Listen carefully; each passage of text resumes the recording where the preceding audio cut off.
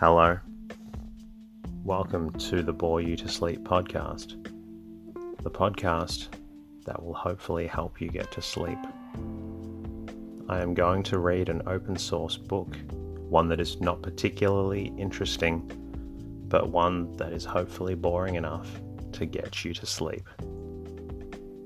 This is episode 1. Enjoy.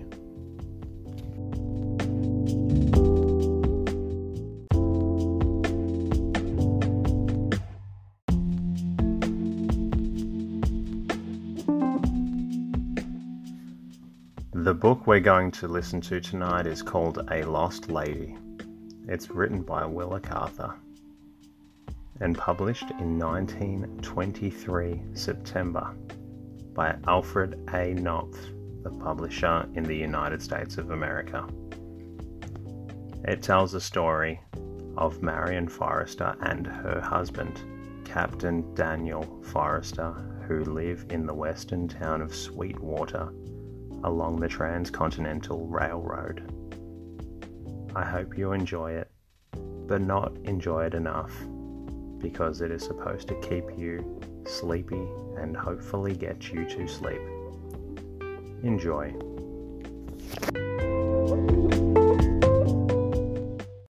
$30 or $40 years ago, in one of those grey towns along the Burlington Railroad, which are so much greyer today than they were then, there was a house well known from Omaha to Denver for its hospitality and for a certain charm of atmosphere.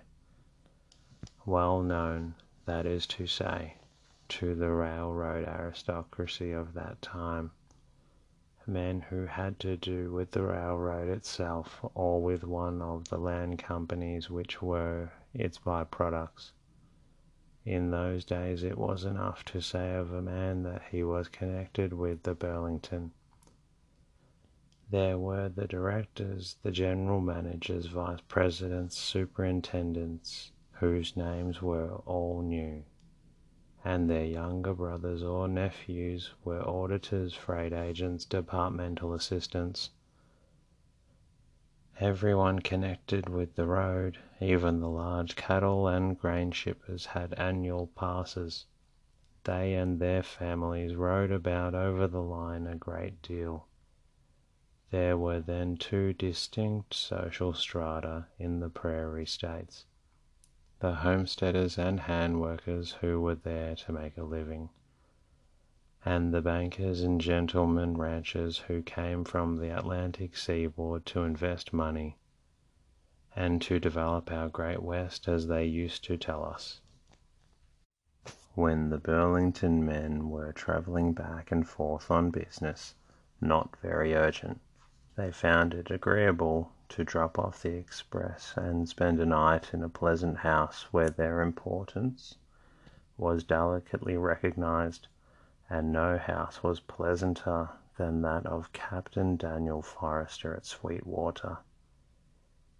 Captain Forrester was himself a railroad man, a contractor who had built hundreds of miles of road for the Burlington, over the sagebrush and cattle country, and on up into the Black Hills. The Forrester place, as everyone called it, was not at all remarkable. The people who lived there made it seem much larger and finer than it was. The house stood on a low round hill nearly a mile east of the town, a white house with a wing and sharp sloping roofs to shed the snow.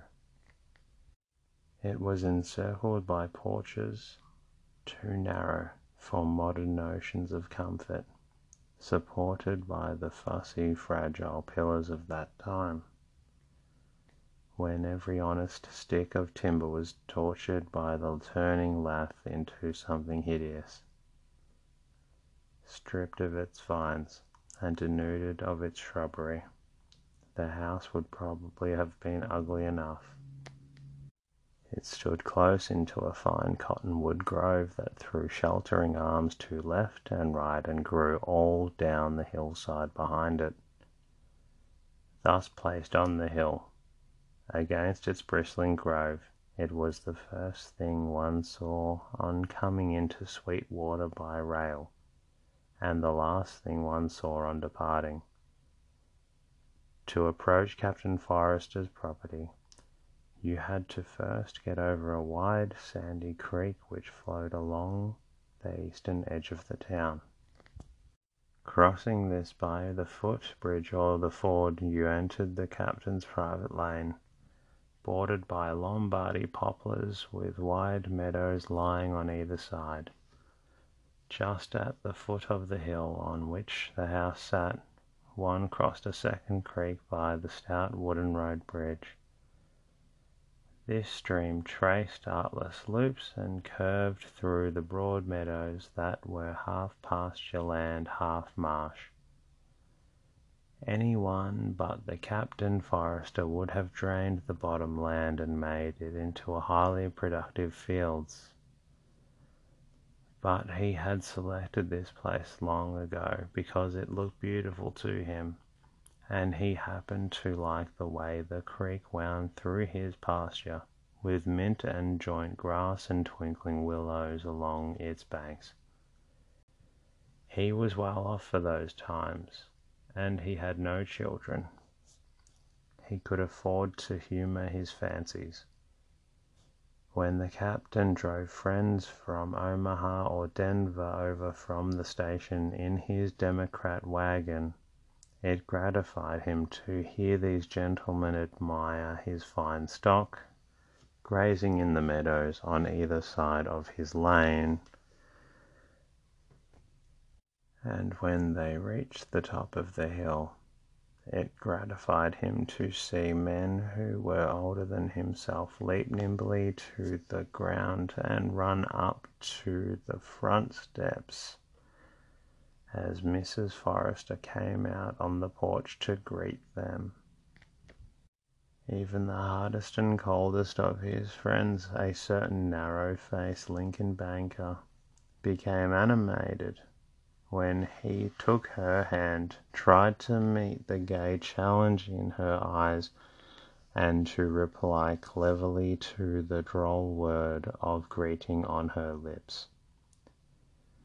She was always there, just outside the front door, to welcome the visitors, having been warned of their approach by the sound of hoofs and the rumble of wheels on the wooden bridge. If she had happened to be in the kitchen helping her Bohemian cook, she came out in her apron waving a buttery iron spoon, or shook cherry-stained fingers at the new arrival.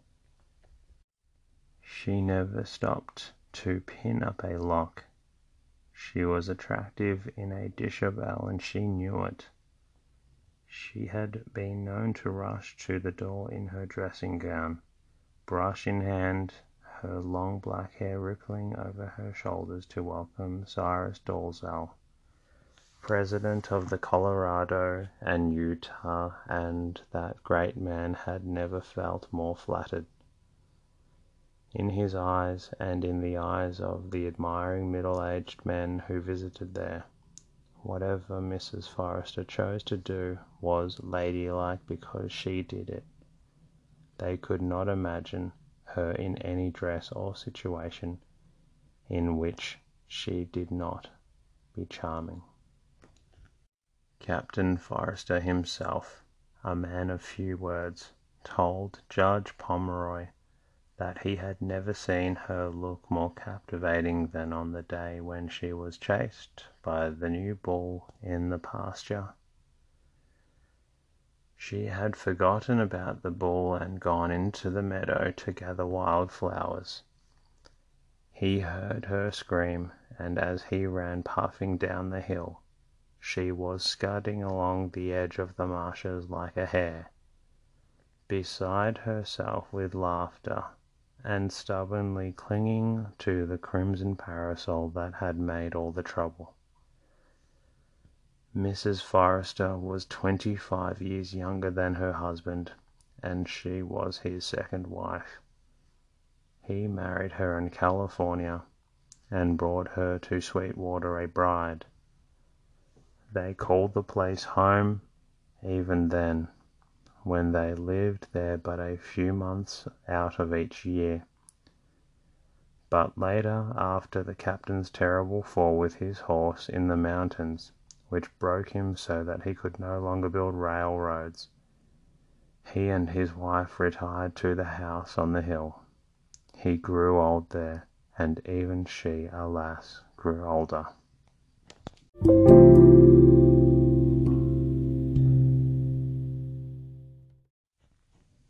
And that is the end of the story, for now.